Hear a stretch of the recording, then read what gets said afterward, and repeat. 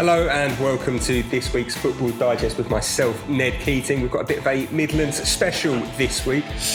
Joining me is Conor Bromley, who you'll very quickly hear is not from the Midlands, but we do also have the Birmingham Mail's Ashley Priest, who reports on Aston Villa for them. So obviously a very timely guest to have, with Stephen Gerrard being sacked this time last week, roughly this time last week, and Unai Emery set to join at the start of next month, and Rich Jones, a long-suffering Wolverhampton Wanderers fan who works for us on the Mirror Football side of things. Rich will come to Wolves later on. It will be like a therapy session for you, I promise. However, chaps, despite the fact that your expertise lie in the Midlands, we are going to start this morning talking about a player from the northwest of the country, Manchester United's Cristiano Ronaldo. Interesting week for him, Conor, and I'm going to come to you first on this one. Didn't want to come on against Tottenham last week as a late substitute. Had a falling out with Erik ten Hag over it. Was suspended for their game by the club for their draw at Chelsea at the weekend. But it looks like this week kind of that things have been patched back up and that he's back in the squad for the Europa League game against Sheriff tonight. Yeah, it's a bit Coronation Street, isn't it? You know, a lot of drama happening at Man United. I will preface this and say I've got a dog that is likely to potentially bark. So if that happens, he probably just disagrees. But yeah, I think the Cristiano Ronaldo situation, it's fascinating. I think when he came back to Man United last year and there was the drama that he could be going to Man City, and then he eventually came to Man United with Ollie, and it was meant to be this romantic fairy tale. It started fantastically with that game against Newcastle. I think got a brace. And then since then, it's just been a slippery slide. And from the outside looking in, it feels like, you know, it's not a match made in heaven. It's definitely a match made in hell. It just hasn't worked from day dot. And it must be sad for Manchester United fans to watch this legend come back and have the complete opposite impact as to what they'd hoped. And I think Bruno Fernandes is the key indicator for me. He's such a poor player when Cristiano Ronaldo's in the team. And then when Cristiano Ronaldo's not in the team, he's the player that they had before he signed. And I think, unfortunately, you know, this move is just not going to end in a happy way. And I think Cristiano Ronaldo, for his own sake, needs to leave Manchester United in January. And I think Manchester United, for their own sake, need to cut ties with him. You know, even if he doesn't have another club, pay up his contract, because it just hasn't worked, and he seems to have a negative impact on almost every area of the club at the minute. You're looking there purely at a footballing point of view rather than the business proposition, which is that he probably still shifts a fair amount of shirts. So I'm sure the guys in the retail department would obviously be not wanting to lose him on a free transfer for that value alone. Ashley, obviously, you know, you're kind of looking at this from afar, as I said at the top of the show, covering Aston Villa for our Birmingham Mail titles, and obviously regularly appearing on the Claret and Blue podcast there as well. But from what you're seeing from outside, is this an early test that Erik ten Hag has seemingly passed? You know, there's been so much in the past about how United has a toxic dressing room, certain players, certain characters that kind of affect it, that try to run the dressing room, try to run the club, really. You know, we've heard about it all in the past. And here's Erik ten Hag. He said from the start that he wanted to change the culture at Man United, get away from this toxic atmosphere. And the first opportunity that he's had to really put his stamp on, make his mark, lay down and say that I am the leader now of this dressing room, he's clearly done that. There's no one bigger name probably in football other than Lionel Messi when it comes to Cristiano Ronaldo. Such a big name, big talent, comes with that big reputation. But Ten Hag's really kind of, you know, set the tone here for the rest of his management career at Manchester United. Yeah, I liked his stance he took with it, Ten Hag. It's his way or the highway. I think that needs to be. Can you imagine a player doing that in the Fergie era, walking off? He wouldn't, you know what I mean? He would never have occurred at Man U again. So I like the stance that Ten Hag's taken. I think he speaks to the majority of Man U fans. I think they're on board with it as well. It can't happen. He left his teammates in the lurch. It's all about Ronaldo, me. It's the Ronaldo show, where the club's more important than that. So I'm with Conor. I'd sell him in January. Needs to grow up a bit. The kicks are made up now. I get that. But yeah, I think they need to cut ties in January, and we'll see what happens from there. But I've liked the manager's stance. So I've been impressed with Ten Hag from afar. And give him time. I think he should turn it around.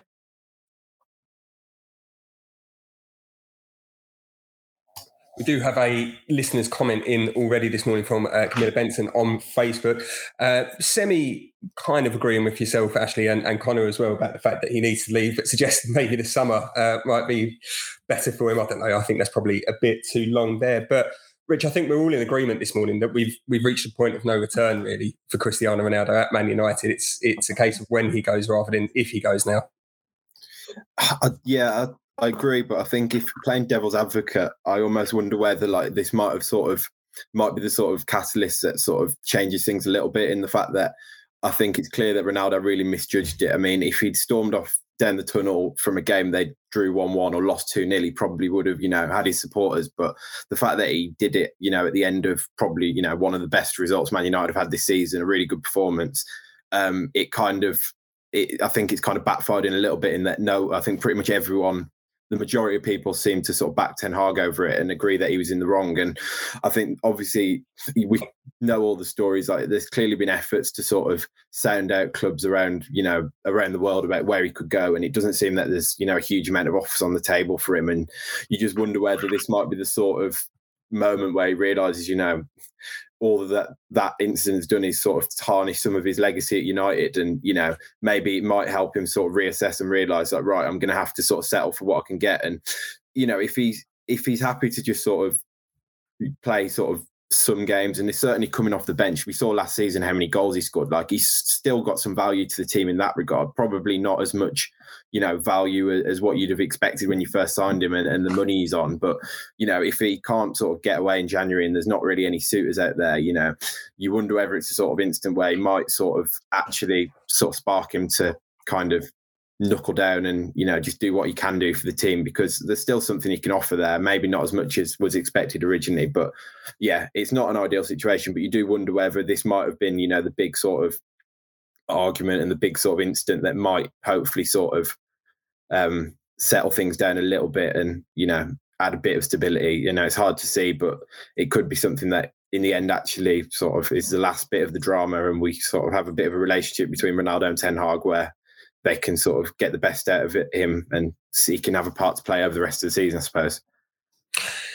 We've had another comment in on Facebook, this time from Willie Mullen. Again, probably reiterating the view of most Man United fans, as well as the four of us on the show this morning, saying that they need to get rid of him, suggesting a little bit earlier than Camilla did in January, saying that there's no one that's worth the wages that Ronaldo's on. Obviously, a reported £550,000 a week. Even just thinking about that seems to get it very confused in my head, and I can't get words out properly. Colin, we have to, Rich brought it up there about the best performance of the season. I suppose that's exactly what Ten Hag wanted when he did drop Ronaldo for the game against Chelsea. We saw it last year, and we saw it played out on Amazon Prime very clearly recently in the Arsenal All or Nothing documentary, where similar situation, Mikel Arteta dropping Pierre-Emerick Aubameyang, showing that he's the man in charge of that dressing room. We saw how that played out. It played out well for Arsenal. They uplifted from that point where Aubameyang was suspended, didn't play for the team after that again. And I suppose when you make such a big call, the kind of fear that Ten Hag, he probably won't publicly admit it, but the fear that Ten Hag must have had would have been, what if this goes the other way and the players turn against me on this one? But for him and for the fans too as well, must have been really reassuring and really great to see that they probably did turn in their best performance of the season just after he made such a big call. Yeah, and I think that if you're a player at Man United and you saw the way that Ronaldo behaved against Tottenham, I don't think you would rally behind him. That's not professional. It's not the expectations you have as a professional footballer or professional in any industry, that you go early when you're expected to come on and make an impact. And, maybe if he was meant to come on, which he reportedly was at the end of that game, and United had conceded and maybe he ended up getting a draw or whatever, then maybe, the criticism could be there in the sense that he was meant to be on to defend corners. He's a big lad. I just think that this whole situation is just a disaster for Man United, and the only way that Erik Ten Hag could manage it is the way that he has. And I think he will come out of this smelling of roses, and Cristiano Ronaldo definitely won't, unless, of course, as you said, they can work together from now at the end of the season. But I just don't see where Cristiano Ronaldo fits into this Man United team. The best when they're a high pressing team. Ollie had them finishing second in the Premier League, playing that system whereby they had quick attacking players who would harass opposition defenses, and Ronaldo just won't do that. It's not his game style. And that, to me, means that there's only one way this can go, and that's Ronaldo will be finished at Man United, and Man United will be far better off not having him in the team going forward. Actually, I suppose the next question then, having all of us unanimously said that we expect Cristiano Ronaldo to leave Man United, is where will he land? I'm sure, if a deal could be agreed, Aston Villa still probably wouldn't say no to having a player of his quality up top. Although I don't know if the form Danny Ings seems to have been in recent weeks, he might struggle to get in the squad there. But where do we expect Ronaldo to go? Obviously, he's a player that isn't at the peak of his powers anymore. He's probably got a couple of years maybe left in him. Obviously, he's a freak in terms of his physicality and the way that he's able to keep his condition going and the condition that he maintains himself in. So I might be wrong there and might have 4 or 5 years left at the top. But it isn't going to be a big club in Europe, is it, that he's going to be going to next? I mean, it could still be PSG, could shock us, but he's done it in Italy, done it in Spain, back in England. We're probably looking at one of those, what you would kind of term as retirement leagues, aren't we? That's probably where Ronaldo's next destination is.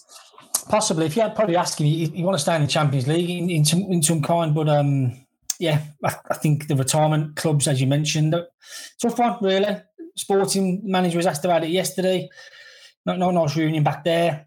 I don't know. I don't know what the lads think. I don't know where he'd end up, to be honest. But it would be not the CEOs and the shirt sales and the Ronaldo brand that will come with it will be tempting for a lot of clubs. Don't get me wrong; it's massive on that scale. So, yeah, I'm unsure, man. I'll be Barcelona. I might just do it for the crack again, but I don't know. Tough one. Rich might want to take him with his, given Jorge Mendes' relationship with Wolves, he might end up down at Wembley instead. He was listed on the odds our next manager somewhere, like 200 to 1 or something. So I've seen stranger things. Indeed. But Rich, just coming back to your point that you made previously about how it was, United's best performance of the season, just really wanted to get your take on how you think it's gone for Ten Hag so far. It has been, a difficult, let's be honest, probably about a difficult 12 months for United, probably 14 if we include since Ronaldo's been back there. Ever since he's joined, they kind of seem to have been on a downward spiral and culture changes, manager changes, player changes as well. How do we think Ten Hag's getting on so far? Nearing that kind of, not really first 3 months in the job. He's been there longer than August, but obviously we're getting to that point, aren't we, where we'll probably have lots of time to look back when the World Cup starts and see how things have panned out. But in terms of up until this point and where Man United are, looking like they're going to challenge for top 4, is Ten Hag showing plenty of positive signs for the fans to be able to cling on to? Yeah, I think he's done a really good job so far, to be honest. I think everyone that you saw, when you look back at his previous jobs and his previous clubs, he's always tended to need sort of 3 to 6 months to kind of stamp his sort of vision on the team and sort of really get the best out of people.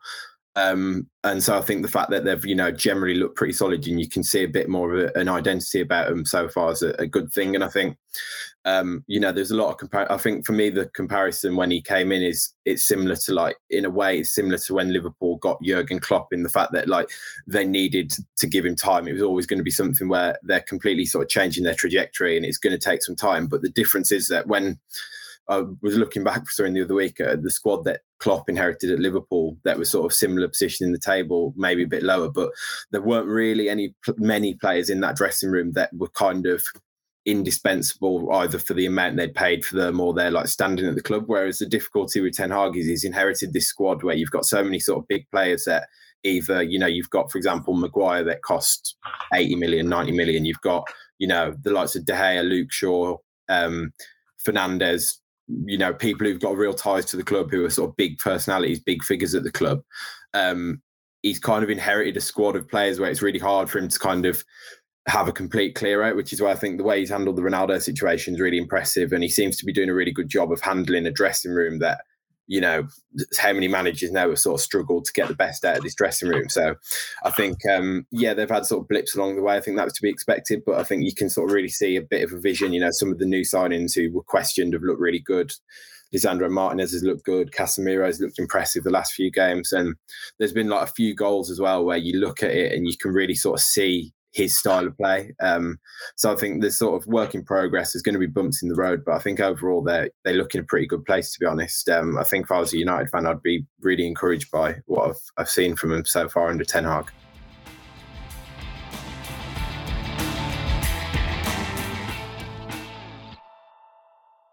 from Manchester to Birmingham now. We're going to move on to Aston Villa here. And as mentioned at the top of the show, we're joined this morning, today on this episode, by Ashley Preece, who is the Birmingham Mail's Aston Villa correspondent, also appears regularly on their Claret and Blue podcast. If you can give that a listen, you can find that on your podcast catchers, like you would obviously this one as well. But Ashley, obviously a big week for Aston Villa. Unai Emery being appointed as Steven Gerrard's replacement. We'll come on to Unai in a bit, what he can bring to Villa, obviously, previously in the Premier League as well. But just on Steven Gerrard, this probably won't be the last time you're probably asked about him or speaking about it. I'm sure he'll still crop up. But for now, at least, looking back on that year or so in charge that he had, what went wrong for him, really? Obviously, he arrived with all this fanfare and everyone thought, he's done so well at Rangers, he'll transfer to the Premier League. Almost, as soon as he got the job at Aston Villa, being anointed as Liverpool's next manager near enough immediately.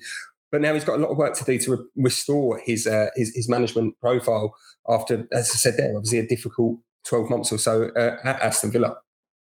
Yeah, a lot of work. In the end, it was way out of his depth. I can't see him managing the Premier League for a long, long time. As soon as his assistant left him, Michael Beale, the wheels started to fall off pretty big style. Lost the dressing room towards the end.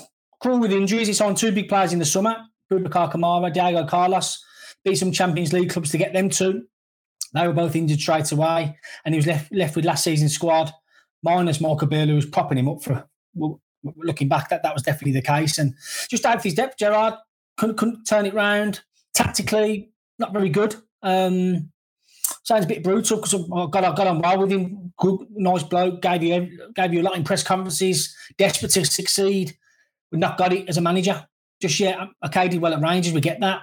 I think Celtic had a drop off in that final season, and like I say, he had a good backroom behind him, and just clearly out of his depth. Villa fans turned on him. Villa fans give him a lot of patience, to be honest, but just didn't work out in the end, and he was there less than a year. His win percentage was pretty poor as well, and I think the whole calendar year results-wise, it was very, very bad, and it was a very bad decision by Christian Purslow back in last November to sack Dean Smith off a run of 5 straight defeats. Given what Dean did with the club at the time, got promoted. A bit of a brutal call to sack Dean then. They got the man in, sexy name, Gerrard.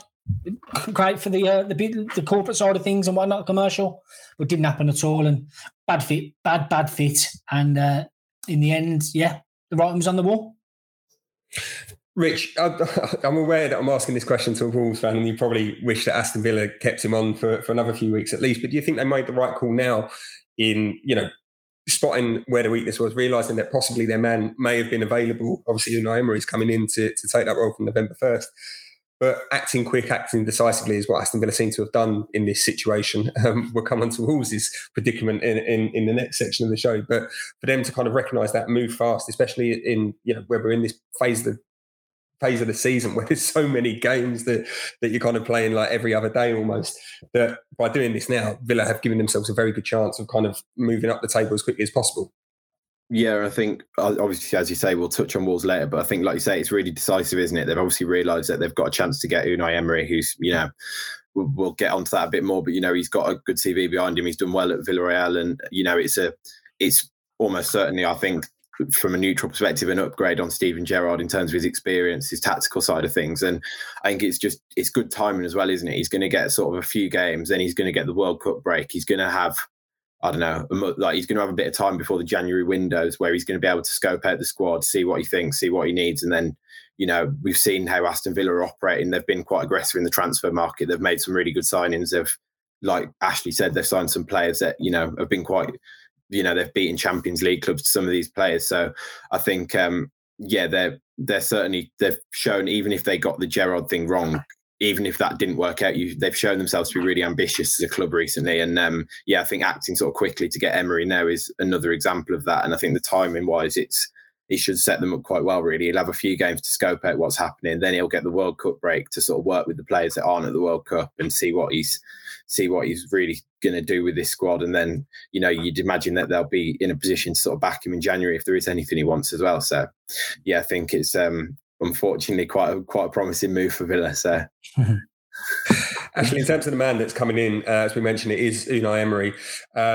as we said, they obviously acted quickly, but it's not his first time managing in England. Arsenal fans, I think, are still suffering the trauma from his stint in charge there. And if you ask a few of them, they've not got very complimentary things to say about his time in charge of the club.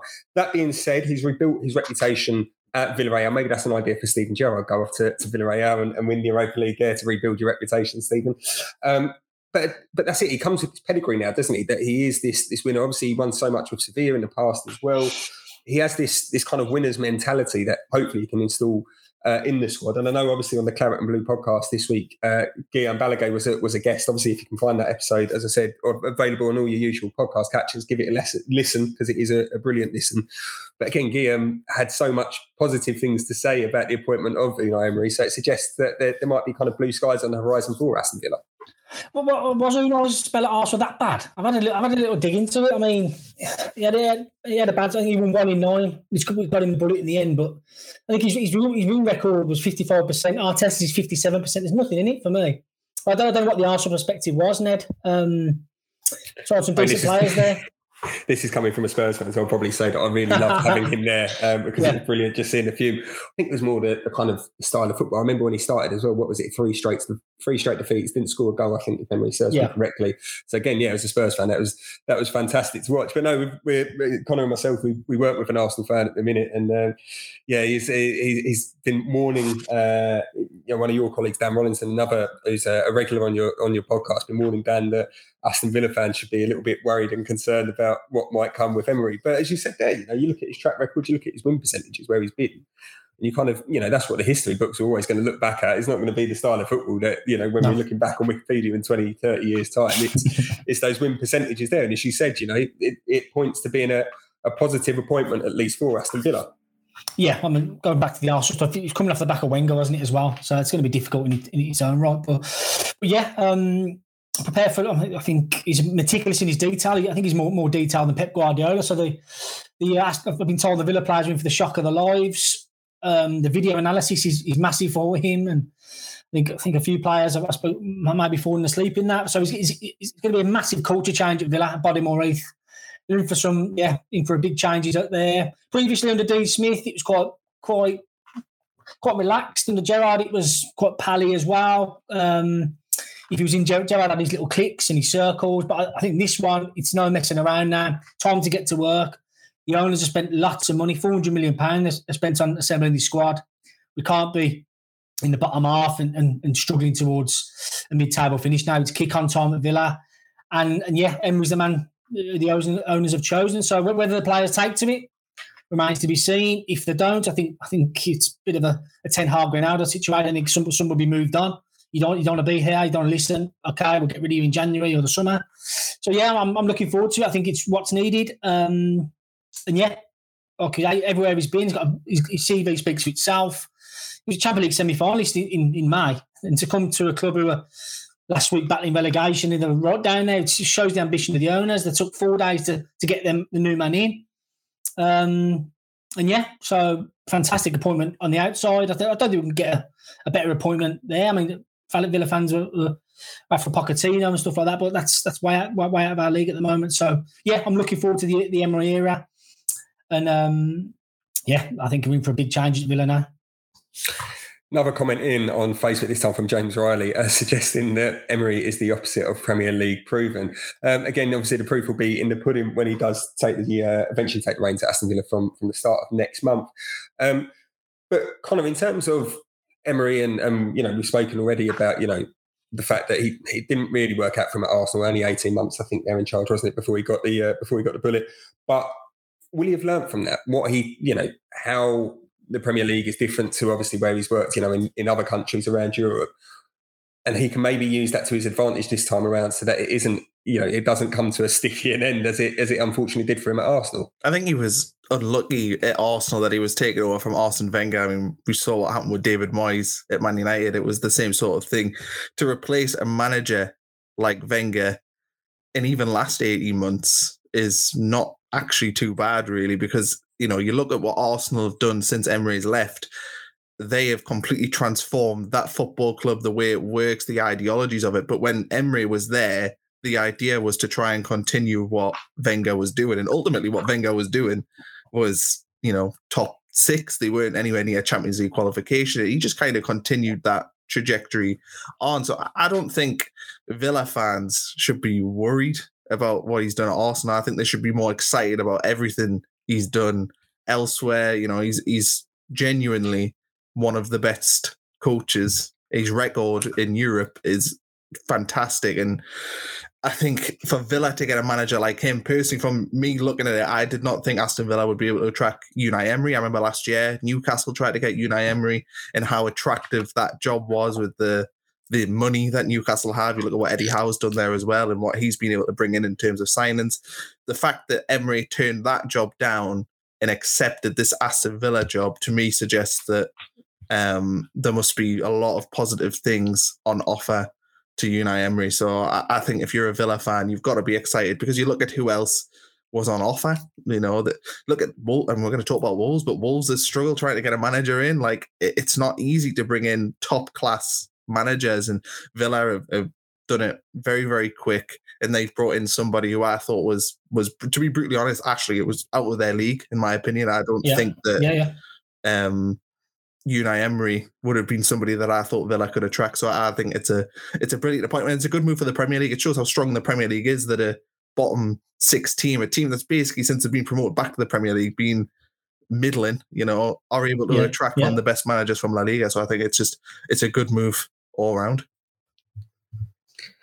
Rich, we'll come on to Wolves as we said in due course, but just as a general kind of look at the Premier League, obviously Wolves are still searching for a manager. They've already sacked Bruno Lage. Aston Villa have sacked Steven Gerrard. There's been a lot of other movement around in terms of managers that have already been sacked. Do we think that because obviously there is a World Cup, there is that 4-week window that these managers might get, any new manager might get with their players to work on ideas? And, it's obviously, a completely different scenario. You'll never get that again, probably in the footballing calendar, unless we decide to have another World Cup in the Middle East in our lifetimes and whatnot. But do you think that having that 4-week gap between games, allowing managers, potential new managers, to work on their philosophy, their style of play with these players, and work out what players they actually want to keep come January, that we might see 1 or 2 more sackings in the Premier League before we get to the World Cup? Yeah, potentially, but I think it's sort of counteracted by, like we said, the fact that there's not really many managers sort of out there at the minute. Wolves are obviously struggling to get a manager, but you look just down the road, like even sort of West Brom have had a really long search for their next manager as well. And I think there seems to be a bit of a shortage really of quality managers out there at the moment. So I think that's the thing that a lot of clubs will be considering. Obviously, Aston Villa sort of saw their man, knew they could go and get their man in Unai Emery. I'm certain they must have known they had a good chance of getting that deal done when they made the Gerrard decision. That's where Wolves have gone wrong ultimately, is that they've sort of pulled the trigger before they've got the replacement. But I certainly think there's going to be a few clubs looking at it, but it just all depends on whether the right candidate's out there really, because there's not a huge number of managers out there that you look at and think, oh, they're ready to come into the Premier League, I suppose. So I think it's just sort of slim pickings for a lot of clubs who are in that sort of area. They're looking at potentially making a change. Actually, just finally on Aston Villa, I wanted to get some clarity on this. So the man that's keeping the hot seat warm for Unai Emery at the minute is Aaron Danks. He's the caretaker coach for Villa until obviously Emery arrives on November 1st. I was just having a look at his Wikipedia page over the weekend. Now, of course, we all know that Wikipedia, sometimes you have to take what you read on there with a pinch of salt. Mm-hmm. But there was one thing that stood out for me, and it suggested that when he was previously working with the FA, he'd had a stint working as a kind of almost secondment or like a placement, working with Stephen Curry in the NBA side, the Golden State Warriors. I just wanted to double check, is that completely true? No, or was it just Wikipedia being Wikipedia again? Yeah, I think it is true. Yeah, he blagged his way in to watch the Golden State Warriors, and I think Dean Smith did it as well, to watch the basketball side of things. And Wes Edens, as you know, he's in charge of the books. And I think football coaches like to broaden their horizons, see how teams do it in other sports as well. I think Danks is one of them. Danks is a big basketball fan as well, I've been told. So, yeah, that is true as far as I'm aware. And yeah, I think he was looking at Curry's consistency levels. I'm not too much into my basketball, but good player by all accounts. And I think that's where it stemmed from. So he got his way in there, and he worked with Curry based on his performances and how he does stuff. And yeah, Danks is he's been around. I mean, he's Vincent Kompany's number 2 at Anderlecht, as you know. He was part of the under-20 England World Cup winners in 2017. So he's worked with some really good young players as well. I spoke to him last week, and yeah, he said he's a career coach. He wants players to enjoy themselves, and he puts on really good sessions at Bodymoor Heath as well. So yeah, really good guy. He's a Blue Nose as well, Birmingham City fan. Been adored by the whole team last week, which is brilliant. So yeah, fantastic, and he's done a great job. I think he was given 2 days to get the team organised for that Brentford game. He dropped the captain. He dropped Jacob Ramsey, 2 star players under Gerrard who wouldn't have been dropped.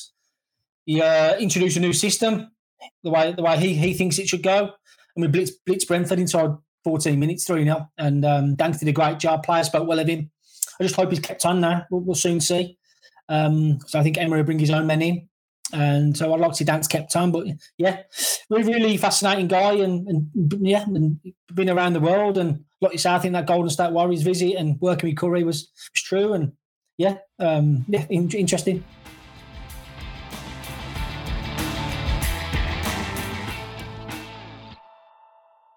Wolverhampton Wanderers is our next port of call on this podcast this morning.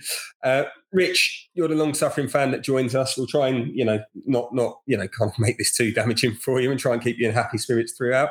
But as we said there about Aston Villa going off, quickly identifying Unai Emery as their preferred target, getting him in very quickly. By contrast, this time last week, Wolves were still suffering the fallout of a very public chase for a manager who happened to be, as Ashley mentioned earlier, Michael Beale used to be Steven Gerrard's assistant at Aston Villa. But obviously that all played out in public, all went very badly wrong for Wolves. And I suppose that's probably symptomatic of this manager search. Sacking Bruno Lage when there wasn't, it probably should have happened. That you'll say this as well, I'm sure, that things this season weren't great, something wasn't clicking, so they probably did need a change of manager. But as you said, it highlights that there isn't that many good candidates out there, and that Wolves kind of now find themselves in a situation where a man who got sacked from Leyton Orient 5 years ago in the National League is now going to be leading them into the start of 2023. Yeah, I think, obviously the Michael Beale thing played out publicly, but even that was sort of not the first choice. Julian Lopetegui was obviously the first choice who, turned it down because of sort of family issues. His dad's ill back home in Spain, I think is the reason. And he's someone that's been on Wolves' radar for a long time. He was really, really close to taking the job when it was either before Nuno got the job or before Walter Zenga. I can't remember off the top of my head, but he was really close to taking it. And then the Spain job came up and he ended up taking the Spain job. Obviously, he's a George Mendes client, as you'd expect. And he was obviously the man that they expected to take this. And I get the sense that, well, you putting 2 and 2 together, you imagine that them waiting until the new year is still just kind of hoping and praying that his situation changes a bit and he's able to take it in the new year. But yeah, the way the Michael Beale thing played out just seemed really poor, really, for it to be, made public that you're going to be in talks with this guy. And then him not to come, it just doesn't reflect well on the club at all. It's one of those that you have to be really confident as a club that you're going to get that done to allow that to become public, really. And it's just symbolic of the way that things have really kind of got quite shoddy the last couple of years at Wolves, to be honest, behind the scenes. When we came up from the Championship, we made some great, so obviously we had money to spend in the Championship and they spent aggressively to come up. Everyone knows we had, Ruben Neves and Diogo Jota playing for us in the Championship, and it was a strong team, but also, we made smart signings. We signed them. We sort of signed Raul Jimenez when we got promoted, who was a great signing, and everything just seemed to run really smoothly on and off the pitch that first few years under Nuno. But then, since then, there's been a few people behind the scenes leave. Kevin Thelwell, who's now in charge of things at Everton transfer-wise. Laurie Dalrymple was the CEO, was a real good bridge between the club and the fans, and he ended up leaving, I think, 2 years ago now to go to Harlequins, the rugby club, who've done really well since he's been there. And it just seems now that, the people we've got working at the top, it just hasn't really worked. And there's been some really bad decisions the last sort of couple of years. And as it is, we certainly look like we're just sort of sleepwalking into a relegation battle. And it seemed like they kind of believed that they weren't going to be in this position. Obviously, we've done so well since coming back up. But they're kind of realising the hard way now how tough the Premier League is. And, there's so many teams like Villa have seen it. They've been sort of dragged in. It looks like they might drag themselves out now, but it's so easy to get dragged into it. And it's really hard at the minute to see where the wins are coming from and where the sort of the character to drag you out of it is coming from, especially with some of the decisions made in the summer. So, yeah, I think the manager search is just sort of symptomatic of a lot of the problems that are going on at the minute at Wolves, to be honest. Ashley, at risk of making this section a bit more like Bullseye, and this is what you could have had, and I hope I'm not teasing Rich by asking this next one, but had Michael Beale accepted the job, would he have been the kind of person that could have changed things around and kind of as Rich said there, kind of dragged them up the table? Obviously, you know him very closely from what he'd done at Aston Villa under Steven Gerrard, suggesting in your previous comments that he was the kind of the man really behind the kind of brains behind the organisation. And he's doing a fantastic job at QPR. Do you think he would have been ready for that step up to Wolves? Yes, I do. Yeah, I think he'd have reset things. He'd done his stuff his own way, as he's done at QPR now. I think he would have done well there. Tough like anyone going up to Wolves with the state of their squad is at the moment and some of the decisions there. But I think Bill would have done well, better than they're doing now. Obviously, it would have been a good appointment, and I was pleased he showed loyalty to QPR in the end. I think that's a rarity nowadays. So take me out to him for doing that. He's got a good thing going on down at Loftus Road. So bold decision by him. He'd been offered millions to take that job by Fosun. So yeah, very bold decision by him. But I think he would have improved things. I think he would have stripped it all back, looked at what Wolves are good at, what they're not good at. But yeah, he's a really impressive individual, Ned. And I think he's destined for the Premier League in the not too distant future. So yeah, Wolves missed out on him. But yeah, just like what Rich says, bad decision after bad decision. Letting Cody go was a big one for me. Leader in the dressing room, he'd have dragged them up and set them standards that they're missing now. And yeah, I don't know if Fosun care anymore. I don't know. I've seen some of the videos from the Wolves fans spilling out last week against Leicester. It's not good. It's not good down there, and I do feel for them. I want them to remain in the Premier League if they can, but it's not a good thing, and they're sinking without a trace at the moment. So I think, I don't know what's next for them. I really don't. Connor, do you think that this decision to allow Steve Davis to remain in charge whilst they until what was it, the start of 2023, I think is what the statement suggested. So obviously he's going to be working, as we mentioned previously about this idea of new managers getting a chance to work with players.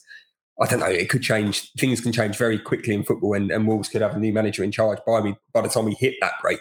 But are they at the risk of ruining a good opportunity? Because equally then, just after the players come back for the World Cup, just after the Premier League restarts, we're into the January transfer window.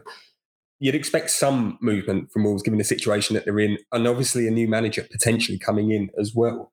That 4 weeks isn't just about, as I touched on previously, isn't just about working with those new players. It's about identifying the potential weaknesses in the squad that you've got when you arrive at a new club. So Wolves, by kind of stringing, to an extent, Steve Davis along and allowing him to remain in caretaker charge while probably still looking for a new manager, potentially, as Rich said there, Julian Lopetegui's situation could change by the time we get to January. But are they at risk of ruining a great opportunity potentially in that, giving that new manager that 4 week window to really kind of get bedded in without having the relentless fixture list that we've got right now?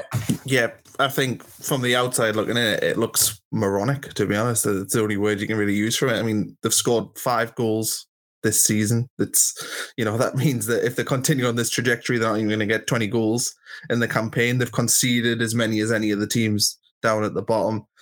Steve Davis, he obviously did get that win against Nottingham Forest, but that was a penalty, and it was hardly a stunning result that showed how, positive Wolves are playing. It wasn't that at all. It was a penalty against probably the worst team in the league that got them a 1-0 win.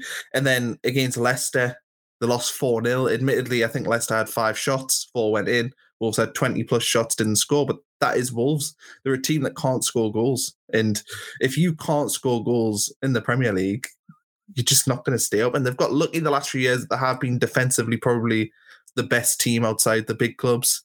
And that is papered over a lot of the cracks. But the moment they lose that defensive solidity, which it looks like they kind of have, they're in real danger. And this year, there's, apart from maybe Nottingham Forest, another one at Liverpool at the weekend, but apart from them, there's no standout really bad teams this year. Often you look at the bottom of the league and it's clear that 2 teams are probably going to go down.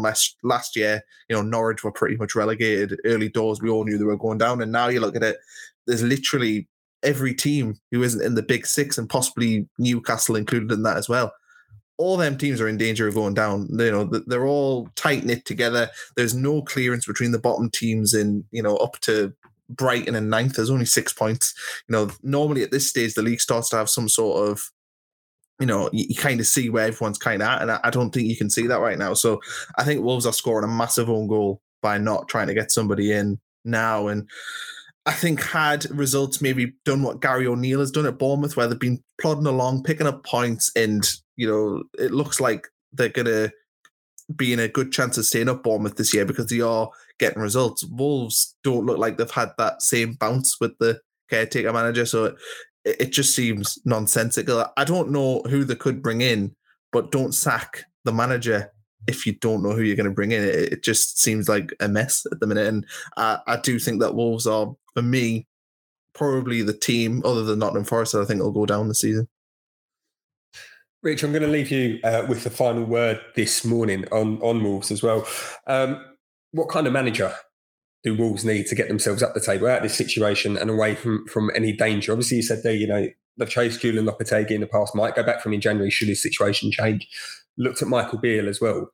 But are we almost nearing the territory of kind of, a Sean Dyche, a Sam Allardyce kind of, try and get you out of the hole? What kind of manager is it, that the club need, but also yourself as a fan? What kind of manager would you like to see join the club? I think it's a real struggle. I think it's someone that needs to really galvanise the club. I think the big problem we've got is that, when we got promoted, I mean, I know he's on the sort of claret and blue side of the Midlands, but Ash will know this, how much sort of, Wolverhampton, it's like a one club city and the team means so much to the city. And when we got promoted, Nuno and that squad really bought into that. You saw, there were so many sort of Klopp-like celebrations in front of that South Bank from Nuno. He was like really passionate.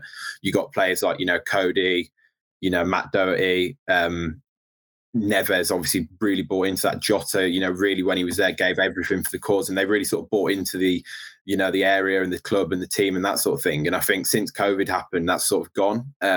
Obviously Nuno left. We've only really got Ruben Neves left from that promotion team now, and he's the one that sort of symbolises the club. But we saw it again at the weekend. We lost 4-0 to Leicester, and I think it was, I wasn't there, but from the people who were there, you had Ruben Neves, Nathan Collins, who really fronts up, and a couple of the young lads off the bench who went to applaud the South Bank, and Steve Davis, who's a Wolves lad who grew up on the terraces.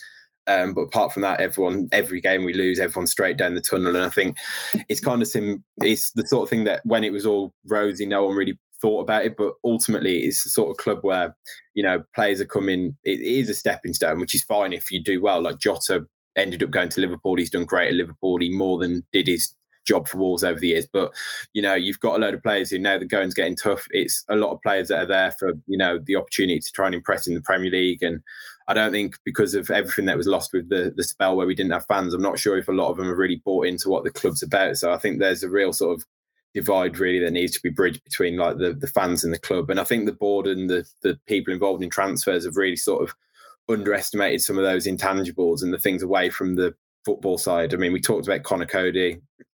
I think from a football standpoint, I don't think there'd be an awful lot of Wolves fans who were angry at him leaving. There was a lot of outrage from outside, but from a football standpoint, when we were moving to a back four, I think a lot of fans kind of understood the decision.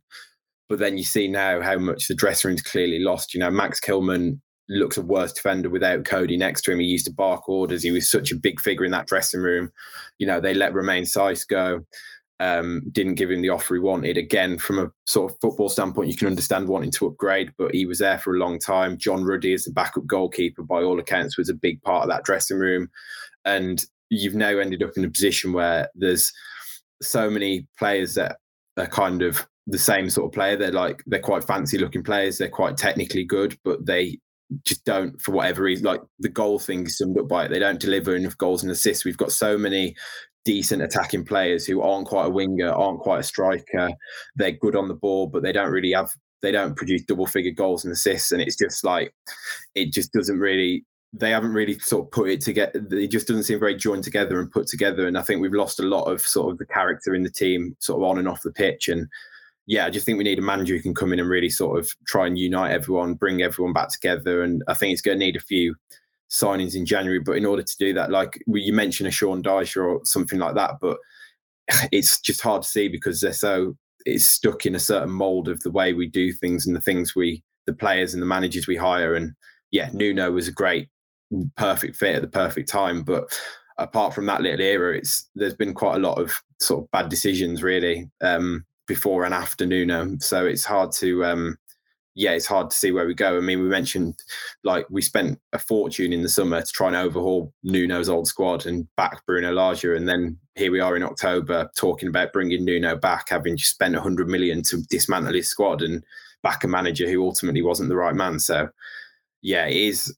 I think that's the thing. It's hard to see where we get out of it at the minute.